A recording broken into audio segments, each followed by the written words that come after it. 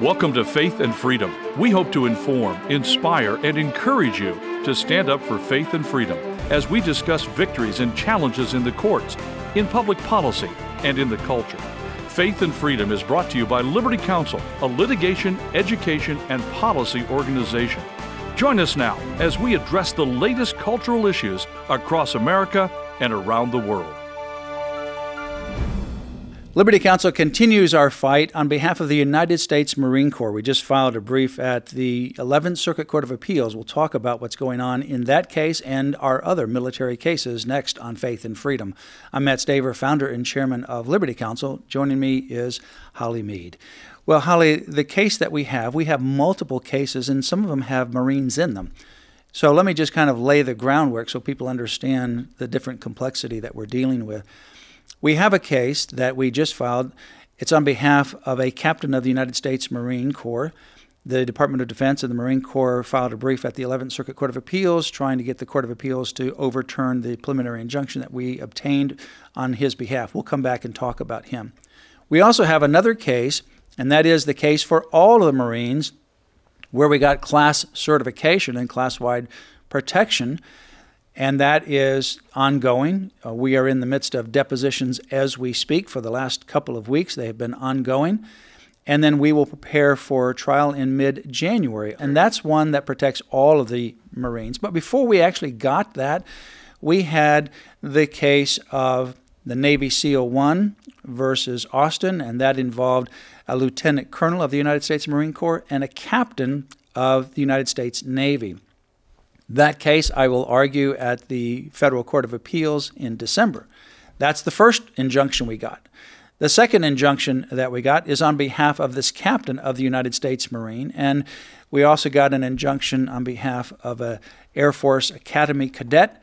And then finally, we got the class-wide injunction on behalf of all the members of the United States Marine. So it can get a little confusing. Lots of different activities. Many cases, but in the same court in Tampa with Judge Stephen Maraday. Yeah, all of these are in the same court with Judge Stephen Maraday. Lots of activity going on. We also have other cases pending for the Army and the Coast Guard and so forth, which we'll talk about. But this case involves a member of the United States Marine Corps.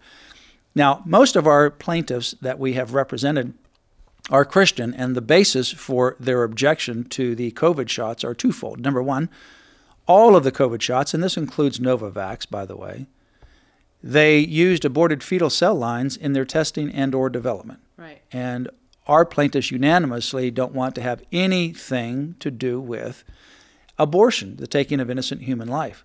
And that's certainly the case for Lieutenant Colonel 2. In the United States Marine Corps. She is an incredibly honorable woman, and she's part of the argument that I will do in December. That was the first injunction we got. But this particular case, the captain of the United States Marine Corps, he was about ready to be disciplined like others, and we went back to the court and we told Judge Maraday we need an injunction specifically for him. And he is a Muslim in the United States Marine Corps, stationed in Parris Island.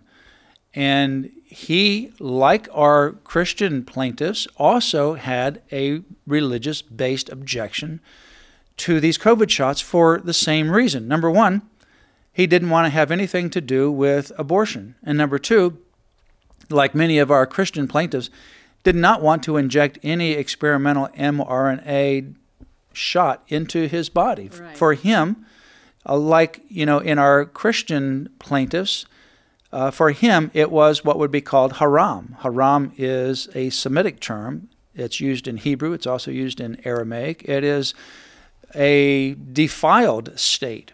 And for him to take something in his body that's connected to abortion or to defile his body by an mRNA shot that would actually not be a typical vaccine, but that would actually manipulate with and interfere with his mRNA and his DNA would be violating his body, and that would be a violation of his religious belief, thus placing him in a position of being defiled.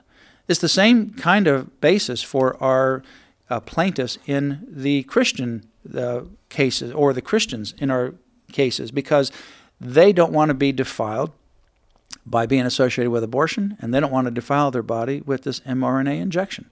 Fortunately, the Judge Stephen Maraday, gave us the preliminary injunction on this case on behalf of the captain of the Marine Corps.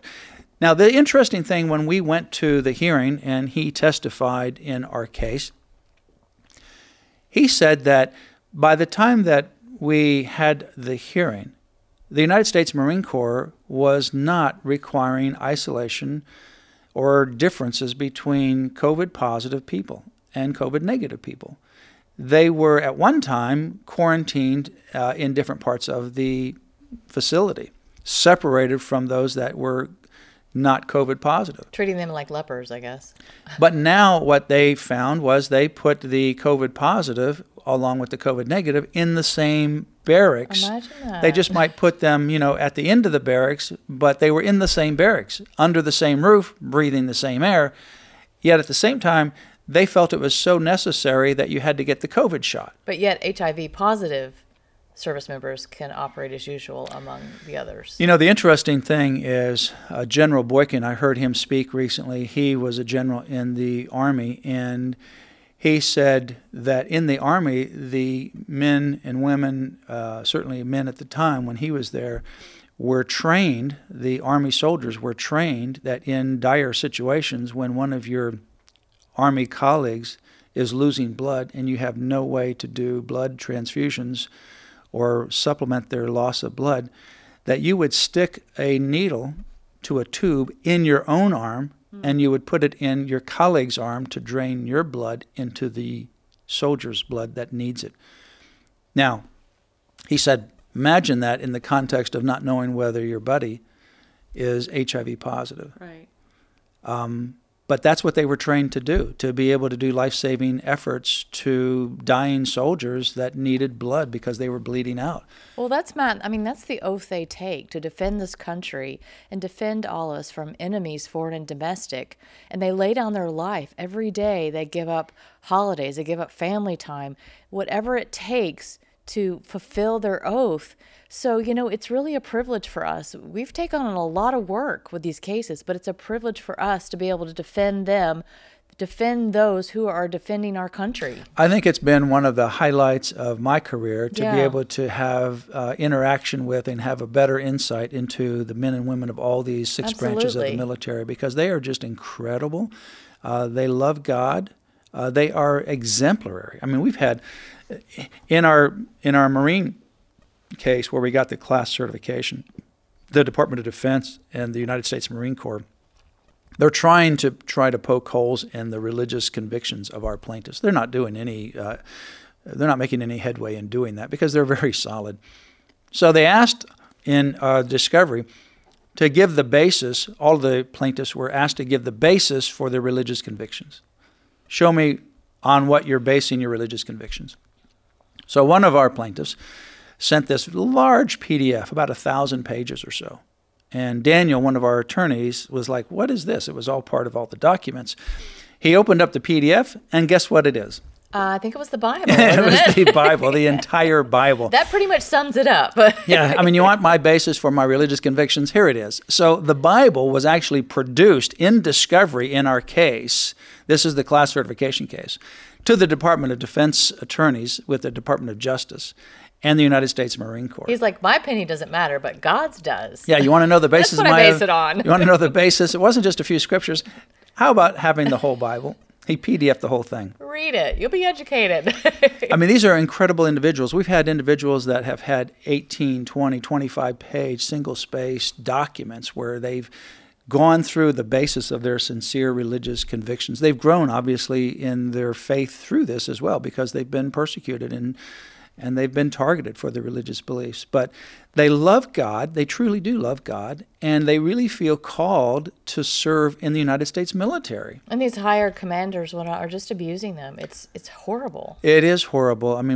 Pray for some of our men and women in the military. We have one, and this is just one of many. I could go into many, many stories, but we have one man who was on an unaccompanied tour of duty in Japan or Korea, and we have him in both.